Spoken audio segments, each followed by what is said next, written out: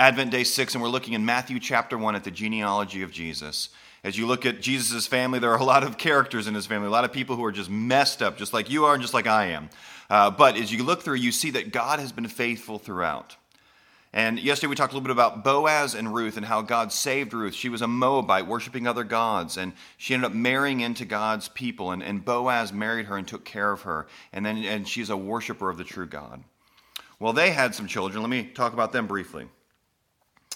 So Boaz, the father of Obed by Ruth, and Obed, the father of Jesse, and Jesse, the father of David, the king. So real close there to Ruth, this Moabite, we see very shortly after that, we see King David come on the scene.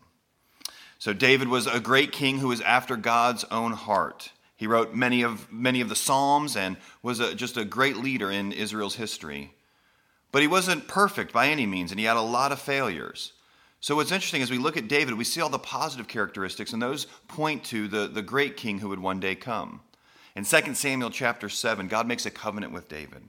And he says that from David's line, there will be one who will come, a king whose throne will last forever. Well, that king is actually Jesus. He's the one whose throne lasts forever, who comes from the line of David. Pretty neat stuff. Have a good day.